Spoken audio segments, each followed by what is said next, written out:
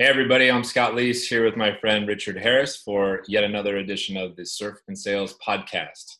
We are here with my very good friend on the other side of Austin, Texas, Jean Marie Wilke. How you doing, JM? I'm good. How are you holding up? We're all right. We're all right. Okay. You both sound desperate. Yeah, well, we're both in like some parenting hell moment, perhaps. I definitely am at the moment right now. So it's so easy. Yeah, so easy. What is it like having a toddler at home while you're trying to work full time right now? It is pretty much impossible. So both my husband and I have jobs where it requires us to be on the phone all the time and working, and we have a lot of projects that we're working on, customer calls for him. And so trying to deal with somebody that just constantly says up, wants to see what you're doing, wants to join your calls, chasing around the dog, falling off the table, doesn't listen, doesn't really know words. It can definitely pose its challenges. Thank God it's been nice enough weather so I can take some calls and go for a walk, and that's my piece of the day. Can you put her in the stroller? How old is your daughter? My son. Oh, sorry. Get it right. Just kidding. He's 20 months. So 20, he's okay. Not even 2, but he's kind of getting to that age where no, and right. All those kinds of things. And you don't want him to become a screen junkie. So it's trying to balance, how much Sesame Street can you put on take also, right. As well as you don't want him just sitting in front of a TV all day. Right. So how are you managing your time right now? Like, are you trying to keep your calls as short as possible, for example? Or are you trying to limit the number of calls and meetings you're in? I'm curious about that. I feel like we have a pretty good system. I'm lucky that my husband and I, so every night we look at our calendars, pull them up for the next day, try to organize it. At the beginning of the week, we try to also organize and coordinate our schedules so that there's not too much overlap. And that allows us to have these full calls. And then I also call it out and try to plan different calls throughout the day where I can actually take it on a walk, where I can still pay attention. But I'm also, he's quiet. He's able to get out of the house and have a different change of scenery, which I think has been really helpful too, that I have the luxury to be able to take calls and still be productive. Right. So, and have you guys gotten to the point now where it's like, okay, starting in 2 weeks, I'm going to be on this hour and off this hour and on, like, are you trying to get ahead of the curve on it at all? Or are you not? Yeah. As much as we can. It's tough a couple weeks out, but I would say we try to do it at the beginning of the week. He tends to get customer calls though randomly, so it's a little bit harder for him to plan, unfortunately. So we do it as best as we can and just figure it out. And we do have meetings, and there are times I want to pull my hair out and get a nice adult beverage, but unfortunately, because I'm pregnant, I don't even get that luxury. So. Oh, you're pregnant again? Yeah. Congratulations! I didn't know. Good timing, right? Thanks. Hey, I guess it's a good time. Yeah. Stuck in your house, anyways. So, you certainly, we have certainly learned a whole new art of negotiation in the family. I can just immediately see like how Kathy and I try to negotiate now, how I watch how the boys do it. So I'm a little bit more conscious of it. And you can see the patterns, right? Mm-hmm. You also do, you do get to sort of recognize how appreciative you are that someone is around. Yeah. You know what I mean? Like I am lucky that Kathy literally can do 80 to 90% or 95% of all the schooling for the boys, and I can work. Right. That's lucky. Like, that is really appreciative of that. So when 5 o'clock does come and this is over, Richard's done and Kathy's, going to chill out for a while. So the wine comes out. Yeah. Come on, Kathy, it's vodka, man. Oh yeah. Clear liquid. So JM, tell everybody who doesn't know you what your role is right now and where you're at, what company you work for. Yeah, so I am the head of sales operations at a company called Qualia, and we are a real estate transaction management platform. So fancy terms, basically we're helping transform the real estate industry and really making the closing process simple, easy, effective through all parties in that transaction. So it's an exciting time to be in that industry, especially being on a cloud-based software when everyone else is on-prem. So we're pretty lucky in that way with this crisis. So I am always thankful that I got lucky enough. Thank you to Scott to pick a company that is really well positioned. So how did you get there? Go back even further. How did you even get into sales? And I mean, even before your first job, were you doing that?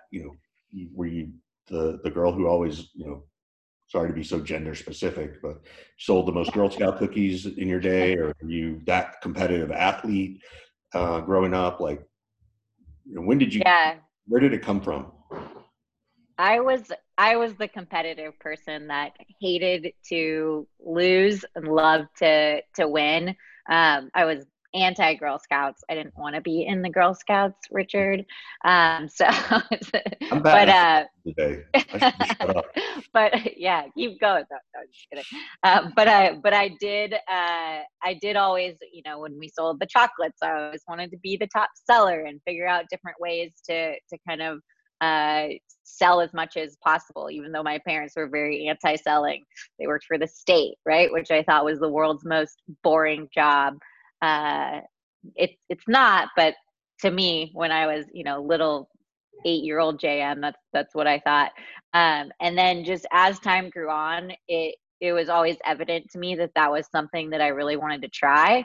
And I got lucky enough to kind of stumble across a job that Scott tried to be a sales rep for, and ended up actually interviewing and becoming the VP of sales, which, how does that happen? And along the way, I realized that it was the sales piece that I still am extremely passionate for. I love the process and the execution, and just continued that love and the development of people. We kind of went into that, and then realized that all these pieces that I love, I can get that development of people. I can still be super passionate about sales, and I can really deliver and execute on the process piece in my current role, which is sales operations. So I want to ask a couple of questions. One is just off, when you did go into those contests or fundraisers, right, to sell the candy bars, do you ever remember any idea that you came up with that helped you sell the most? I'm just curious, like is there anything that comes to mind? No, No, I can't even remember what I ate for lunch yesterday right now. So my next question is, and I want to ask both of you this question because it's fun to understand the dynamics. When you first met JM, Scott, what was your moment, if you remember, of, okay, I want this woman on our team. She gets it. She knows it. And then I also want to know, JM, what was it about Scott? Like, what was it that maybe you didn't even know at the point, but from a leadership standpoint, right? Because I want people to understand how to find each other, right? And as you know, Scott's very good at finding, I am one as well. I call them the disciples, right? He just collects people who just follow him from place to place, right? So I'm just curious about that. So I'll let either one of you go first. Well, we have a mutual friend who sort of told me about a company that she knew that was looking for salespeople. And I had already been a VP of sales a couple times at this point in time, but I wasn't working. And I'm like, well, sure, I'll talk to anybody. Like, that's kind of been my philosophy from the beginning. Like, I'll talk to anybody about any role and just see what happens. And I think JM orchestrated the introduction between the CEO and me after our mutual friend introduced JM and I. And so I went from Santa Rosa in the North Bay in San Francisco into downtown San Francisco and had lunch with the CEO for like, 45 minutes under the premise of this being an entry level sales role. And, would have been like $125,000 pay cut for me. But after like, a few minutes, I was just like, look, I'm not here to be an entry level sales rep, but I heard, what you guys are doing. It sounds interesting. You're looking to build a sales team. And so just, wanted to talk to you about that. And so JM was already working there. She was the first sales rep that had been hired. And, from my perspective, it's just like super hard worker, super sharp, asks tons of questions, in a very like humble, eager to learn kind of way, implements feedback straight away, was very good at what she did. And we worked together for, 2+ years at this company. Became friends with her husband, bunch of mutual friends as well. A few years go by where we go our separate ways, different jobs. And then I go get a job at Qualia as the senior vice president of sales. And literally like my first phone call basically is to JM. And I'm like, what are you doing right now for work? I need somebody to run sales ops for me. I've become super passionate about like the marriage between the head of sales and the head of sales ops and starting it right away. And JM was always far superior than me when we worked together at all operational things. I always got her help, even though that wasn't her role back then. And she had since moved on and run an SDR team and done operational work and all this stuff. So she was my first hire at Qualia, right? It's like the type of person that I can, give certain projects to and like get out of her way. And she knows, I hope she says that if she has trouble or has questions about things, she'll ask me, I'll, give some guidance or direction. And then I just let her run with it. Right. Far, far smarter than me, far superior than me at all of these things. Never have to worry about her. I hate him to say this. Never have to worry about her work ethic or, her attitude or anything like that. Just phenomenal. Like, she knows this and we're pals and whatnot. But if I'm going to go start a company, tomorrow, like she's on my speed dial.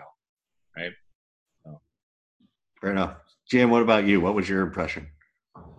Yeah. So obviously, Scott comes in and I'm like, Lena, what? He's a VP. Why didn't you tell me any of this? She's like, maybe he's a little bit overqualified. But yeah, I would think so. And he comes in and immediately just changes the direction of the entire company. And we actually can start selling. And it was an immediate, I wanted to work for someone like that because, you knew that he was going to be successful and you could just tell it just oozed out of his skin. And he, was really humble and he was easy to relate to and was, he wears backwards caps and t-shirts all the time. And it's somebody that isn't, trying to be someone that they're not. And he loves music and, you can really relate to someone like that, which I think is really important as a leader. And he's also really vulnerable. So he really knew everything that he was talking about, was able to help coach, and I could immediately see changes. And so that just really didn't stop. And so I think that's really why, I really started to love working with him. And then too, as I came to Qualia too, kind of like he alluded to, but, he's a very trusting leader, which to me is something super important to me. I want somebody that, trusts me, allows me to do my projects and think of ideas because I am constantly thinking of new ideas and ways to improve something. So I always think everything's always broken. So how do we constantly improve it and make it better? How would, and I ask because I know this of Scott too, but let's say you had to find someone new. How would you try to figure out if they were going to be a trusting leader, if they were going to give you just the right amount of runway to let you stay on target, but also let you explore a little bit? Ooh, that's a really good question. If I were to try to think of different ways, I would ask them how they have, basically trying to get at how they've managed projects with their teams in the past. So hearing just, you know, them talk about a project they were really passionate about that they got off the ground, or also understanding, tell me about a time when you had somebody came to you with an idea, and how did that idea kind of come to fruition. Those would probably be some of the more important ones to just understand. Are they going to be micromanaging?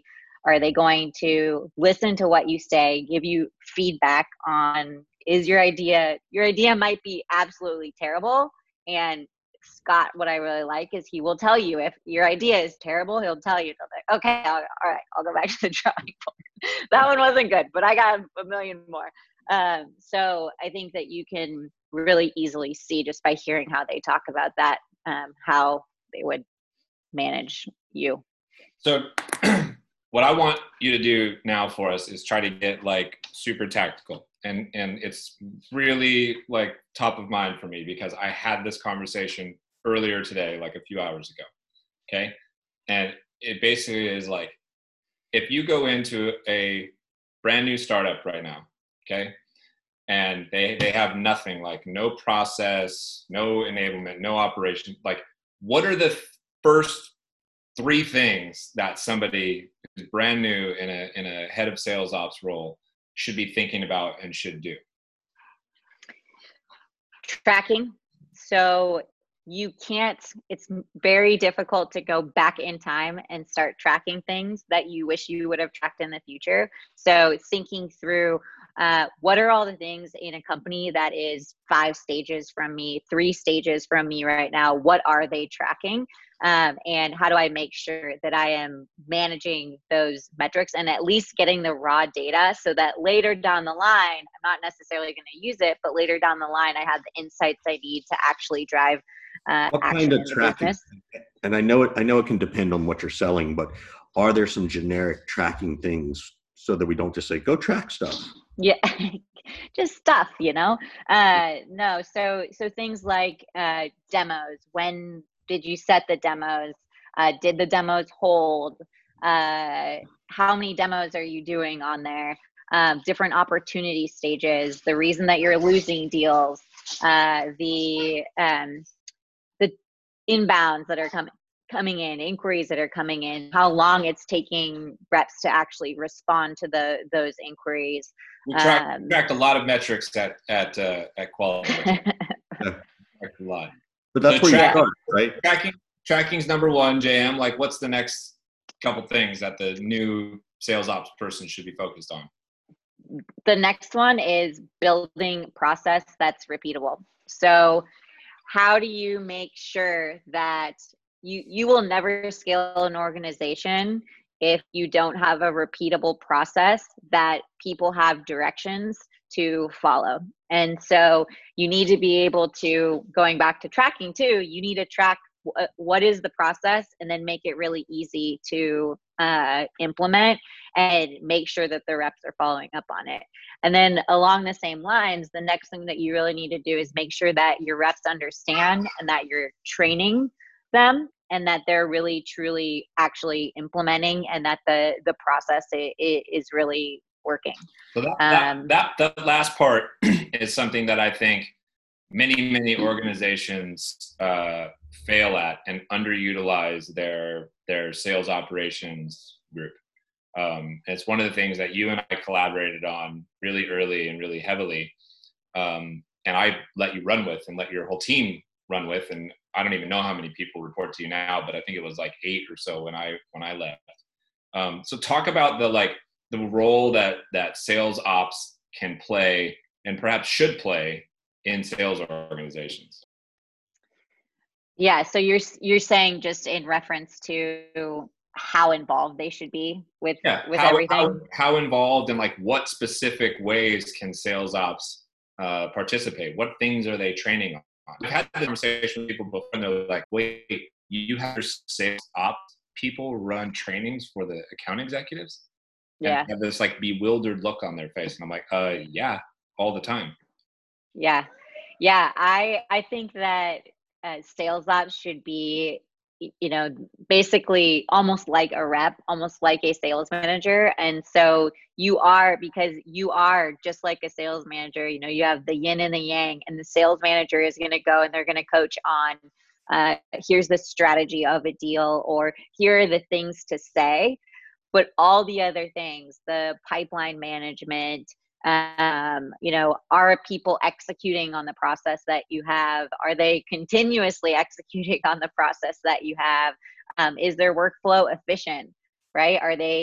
Do they have an efficient day lined up? Are they planning all those kinds of things? So I really like to be kind of one of the managers and one of the reps. And so I get extremely involved and think that helps our team to understand what's really going on with the reps better, as well as really understanding what's going on with the managers and how we can really marry the two to really make an efficient sales organization that continues to win repeatedly. I've got kid drama. Richard, ask the next question. While no problem. So how? And I think maybe you answered, but I'm going to ask it differently. Where would you draw the line if you had sales enablement and sales ops? How would you? I don't know if you guys have that at Qualia, but where do you, because then all of a sudden now you got ops training, enablement, who's supposed to sort of train. Like, have you seen that yet, or have you guys just not had to experience it? Are they different? Yeah, I'd be curious. I don't know. I'm asking the question because I think I know big organizations that have that difference, and I'm asking, like, I don't know what the difference is, and I feel like people would like to know too. Yeah, I think that there's obviously, so a sales enablement person to me is somebody that can really build amazing trainings and deliver content and make sure that the content is being used. That's at least kind of how we have the content piece, at least, is how we have our sales enablement. We don't really have a full sales enablement person, somebody that kind of does it as part of their role. But I think that most of the training, though, needs to come from the sales ops person, because they understand the pipeline more and they can really deliver that. And the sales enablement person can come in with, here's the content, here's how we can talk about the content, all those kinds of things. But I'm also not super familiar with sales enablement because I haven't worked in an organization. So I can't really speak too intelligently on that specific one. Do you feel that they're different, Richard? In my head they are, but it's been look, I haven't been a practitioner at that level in a long time. So in my head, operations is the data and the metrics and the conversion rates. Enablement is the one who takes that data and teaches the reps how to use strategies and tactics to execute and improve the data. But it could be that I'm micromanaging that process too much, right? Like that it's like, well, Richard, wouldn't you want the person who understands the data to teach about it? Well, it depends. That's where I land. That's my philosophy. And I did not separate the two out. So I sort of expect sales ops and sales enablement to be the same thing. And the practitioners in the organization should be able to do both and fill both roles. And that's certainly how I thought about it over the last few years, and in the role at Qualia. I think if you get large enough, perhaps you have to sort of siphon off and get even more specific. But I've spent the majority of my time in companies who are in year 0 to year 3 or 4, right? Mm-hmm. And so perhaps I haven't been in the organization long enough to see it split, because it has to. Right. Yep. Yeah. Same. I think that they're really intertwined, and I have a guy that's really focused on data, but I also like to have people that, even though they're super focused just on that one thing and on the analytics piece and that kind of thing, he's also extremely capable of doing the training piece and and he can own some of that too, because I think that it gets people more bought into the data. But I think that it is a nature of the size of our organization too, and kind of our maturity. That's my next question. So Scott said you have 8 reports for sales ops? I have 5. 5, okay. And how many sales reps are you supporting with that? We support like 60 something. 60 something. So almost one. It fluctuates, so it's down to that right now. And then how many sales managers also, just out of curiosity? 6. Okay. So how do you guys, and you've been there long enough to grow, right? And it's cool that Scott's there, because he's like, look, I know Scott, he'll hire an ops person even when he's the only sales rep. Oh, we got a kid coming in, but incoming, and it's not Jay. Oh, it's Janet. We have a wife. Hi, Jim. How are you? All right. We'll talk later. Hi, Janet. How did you know when to add the next ops person and the next ops person? Like, what are you, is it a headcount thing? Is it a data thing? Is it a combination? Like, what can we tell people about this is when you should think about it?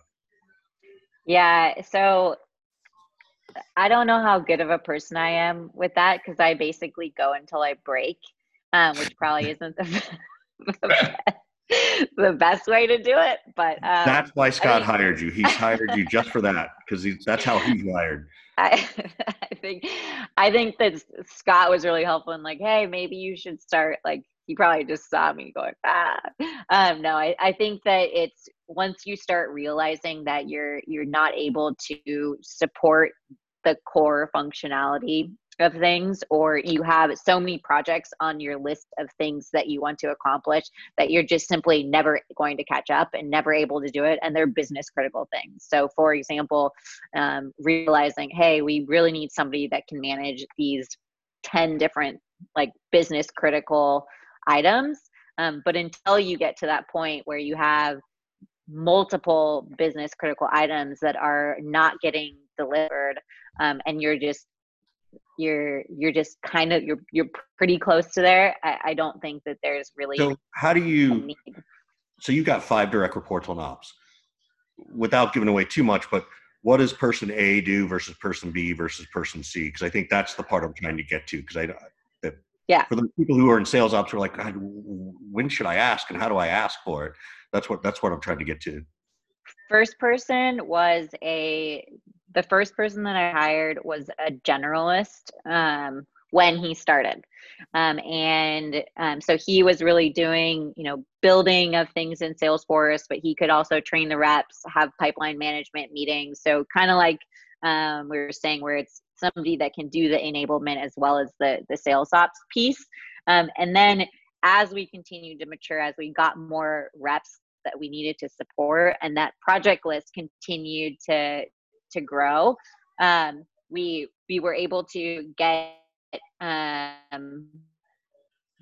somebody in another department. So she was actually our office manager, but she was phenomenal and had a ton of potential. And so I saw that, and so I said, let me get her half-time, which really probably ended up being like 3/4 to full-time, but we just positioned it as half. Oh, sorry, kid just fell. It happens. This is my life. Kid falls off the table at least once a day. So she was really fantastic in terms of being able to also help with kind of more of the entry level stuff, which we needed, which was a lot of like lead scraping and that kind of thing. And so that was really good. And then as again, the team grew a little bit more, I was finally able to hire somebody that was more of that Salesforce person that could do all the like more advanced things, right? Not a Salesforce engineer. We don't really need it. We're not big enough. And I don't even know how I truly feel about having a true engineer unless it's, you have like a really specific need. But she's phenomenal at building flows and really detailed stuff. And then later I was able to get, we had another need for a lot of entry level finding leads. Our industry is extremely difficult to find contacts. I've gone to 100 different vendors and nobody has them. There are not these people are not really on the internet. And so I have 2 lead development reps that are able to dedicate to that. So you've got someone who can do some enablement stuff. You've got someone on finding data, finding new leads, right? Do you have somebody who also is sort of data cleanliness? Like that's part of their work? Yeah. So the LDRs, so our lead development reps, are also doing cleaning. And then one thing I forgot to say, so the guy that came in as the generalist, I moved him over to really a data role. So he's really become this, the data wizard, but somebody that is deep in Tableau, BigQuery, all those different things, and can run, build extremely detailed Excel reports, and models and those kinds of things. Yeah. Mm-hmm. Really, yeah.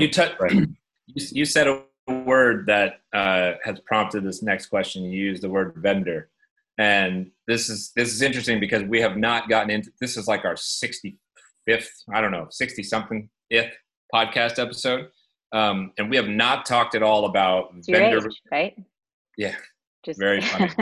We have not talked at all about vendor relations, vendor management, vendor negotiation. And this is something that, you handle basically, where you used to handle at least, when I was there. Yeah. So, what are some of your tips on, vendor negotiation and vendor relations and vendor management and things like that? Right. Yeah. I mean, the management of the vendor comes at the very, before you even pick it. And it's really, really important to understand, how does their team work? How are they with feedback? Will they take your feedback? So an example is, so we have SalesLoft is one of our vendors. And one of the things that I think is fantastic about them as a vendor is you can give them feedback and you actually see the feedback happening, and their support is answering you, right away with a knowledgeable and intelligent answer, versus another vendor that we have, and I don't necessarily need to say their name, but it's a signing software, and just to have something got disabled somehow. They don't know how, nobody touched it, but somehow it got disabled, and it took me 10 hours of going back and forth with their support, or on hold with their support, or talking to their support to resolve it. So I think that finding, in terms of managing a vendor, understanding that from the get-go. And then the other thing that I look for in a vendor is, how are they in terms of forward thinking? So I want to pick a vendor that's constantly iterating and making positive changes on a regular basis. And so that goes into the management of the vendor as well, because I know that I can talk to them about it. I know that they're going to kind of manage me as well in the process and get me amped. Let's say you're trying to figure that out with the vendor. Let's say I do work for SalesLoft. Kyle must love us because they get more play on our podcast than any other company. And it's not set up. That's the irony. What kind of questions would you ask to figure out if they're a good vendor? Now that you've got this experience, right? Like you've been through this, you can kind of look for something. Are you talking to their current customers to ask about how they solve problems?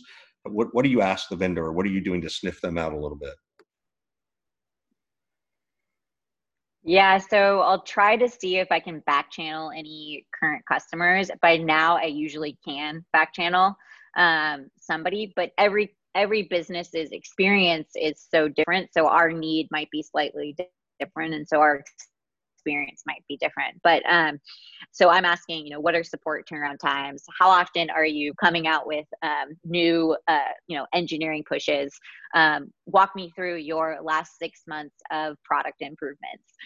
Things like that, to really understand who are they and what is their DNA. And then I look at a lot of reviews online, because I actually think that they're pretty accurate. But I do think, the back channeling piece is really good. Uh-oh. I have an emergency. This is the first podcast where we've had an emergency. Go ahead, JM. Go deal with your emergency thing. Well, What the interesting thing My is, child is bleeding all over the place. It's great. You need to go? yes, she needs Yeah. needs to go. I should probably If you know Michael, her husband, you definitely know JM needs to go. JM, thanks for being on the show. Thanks. Richard and I will stay on. Yeah. We'll have you back. Yeah. All right. Bye, Yeah. everybody. Bye. Quarantine life. Sorry Quarantine about life. that. That should be our podcast, Quarantine Live. Yeah, just keep the recording going for another minute or two. Yeah. That's the first time that's happened. You know, it's bound to happen when you think about it. During this particular podcast right now, my kids came crashing through the front door, and started rolling around, wrestling on the floor. This is after they were supposed to go on a couple-mile run to get some energy out. So I had to pause that. Your kids on a couple-mile run? Yeah. How far would you go? 2-3 miles. Really? Yeah. Wow. That's impressive. Dude. I mean, they're 12 and 10.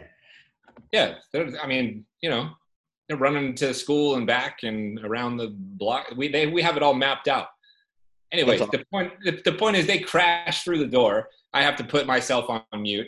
Then Janet, pops in and says hi. And JM's kid falls off the table, and now, she's got a bleeder over there. There's a lot of things happening in this episode right here. Yes. Yeah. All we got was Taco Bell delivered while we were recording this.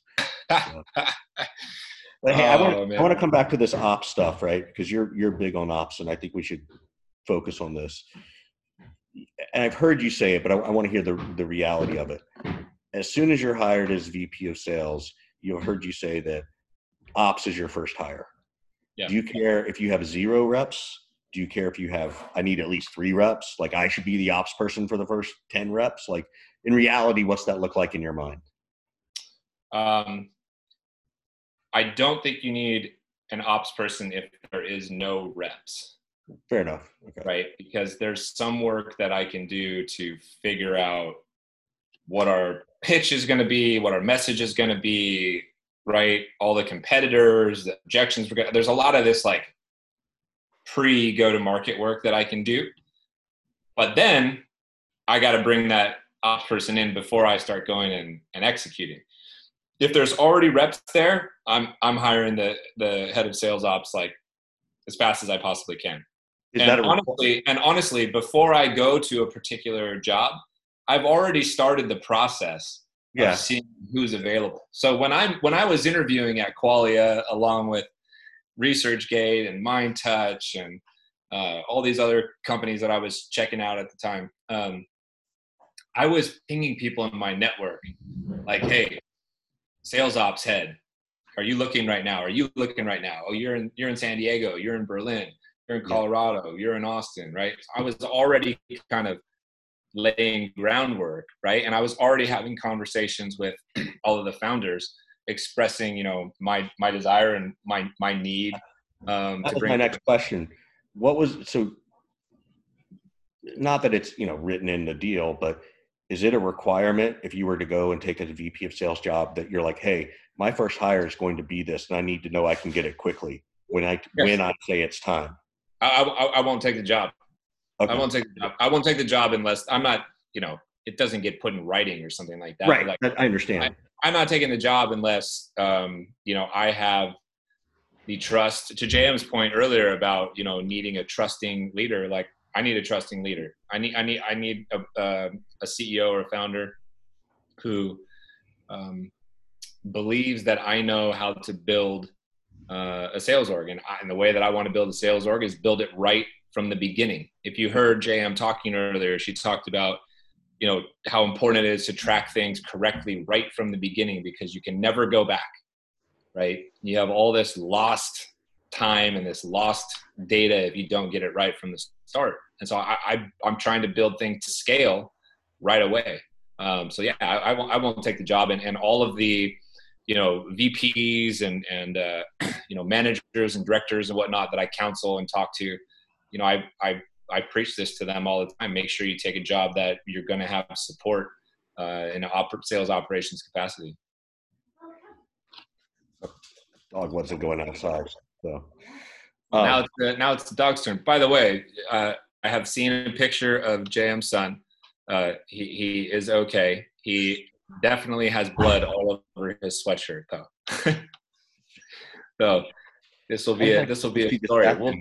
We'll tell this story to him, for years to come. So. We'll just have to play this episode for him. So, yeah. And the most important part is, my son has blood all over him. Yeah. What's the next question? Like, she just. Well, you're sitting there going, "Do you need to go?" Yes, right. She needs to. Of course, but she has a husband there. Like, how bad is it? So. Oh well, poor Mike. He's I'm glad everybody's okay. So, yeah. What are other things that you would tell people to think of if they're thinking about? Like I was trying to get into some detail with JM, and she got into a little bit, but like if you have 2 or 3 or 4 people in ops, how do you see the silos? And not that they're silos, but how do you see what people are supposed to handle responsibility wise? Or do you leave it up to the ops person to figure it out? I have a couple different categories that I can think of, but really the way it would work would be, I can tell when projects are starting to slow down in terms of the execution of them, right? So I might say to JM, "Hey, we need this, that, and the other," right? And if she could get all that stuff turned around inside of a week, she's a superhero and, has capacity. When those things become 2 weeks or 3 weeks, or the catalog of things starts to back up, then, I'm having conversations with her like, "Hey, I think you need more people." And she's like, no, I don't. I'm like, "Yeah, you need more people because this stuff is not getting done, fast enough. And I'm not telling you that you're not working hard enough. Like, I get it. You need more horsepower here. So if we were going to bring in more people, help me make the case to the CFO. What specifically is this person going to do that we, can't do right now?" Right. So I remember when, we needed somebody specifically who's like really, really good at Salesforce, specifically to like build code in there and manage all. I don't even know how to speak about it. Right. That's not my area of expertise. Right. But we didn't have somebody who knew how to do that, like who had that engineering kind of capability. And so at one point that was our ask, like, "Hey, we need another head who's going to be able to handle this particular part right here." And so that's kind of how the dialogue would go. I'd say, "Look, you need another person.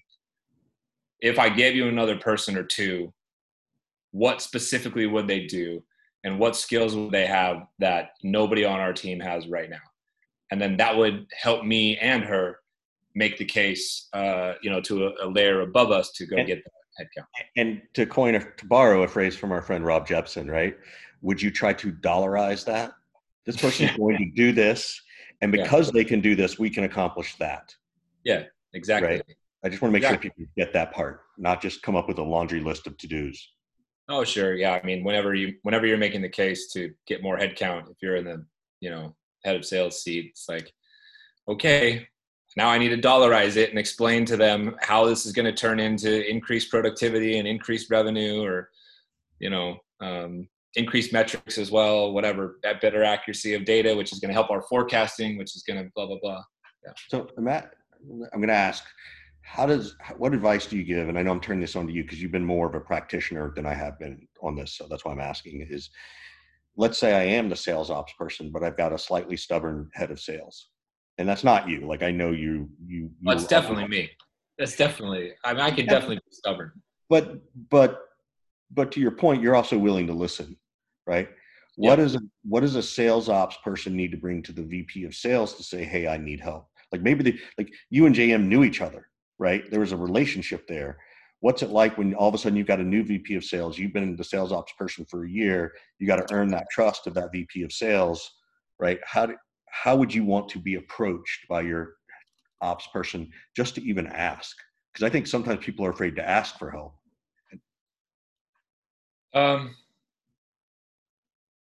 I think, first of all, I would hope that you can build a relationship with your team where they're not afraid to ask for help. Right. And then if they are afraid to ask for help, or they do just have that, like, extreme ownership kind of gene where they're just like, I have to do this, and it's on me and everything. You gotta be aware enough to look at your team and your people and recognize that maybe they're about to break, whether they know it or not, or their productivity is slowing down or waning in some capacity, or if mistakes are starting to happen. You just got to be aware of the situation, and you might have to bring it to them, and so I need to be able to be proactive and be good at, it's not really conflict, but like, I need to be able to bring up this particular subject that's like, hey, I think you need more help because this is not quite working as well as it was supposed to, or as it was, a month ago. Right. And that's, maybe that's constructive criticism. It doesn't feel like criticism to me. It just feels like me trying to be helpful and me trying to say, well, you need more support. And I haven't, I haven't really realized it maybe till now. It's on me to help you get it. So let's figure out together how to get you more support. So I'm going to ask you one more question. I know we'll wrap it up, but this comes from a conversation we had earlier today on someone else's podcast about AI. Like your prediction was, what is AI going to do?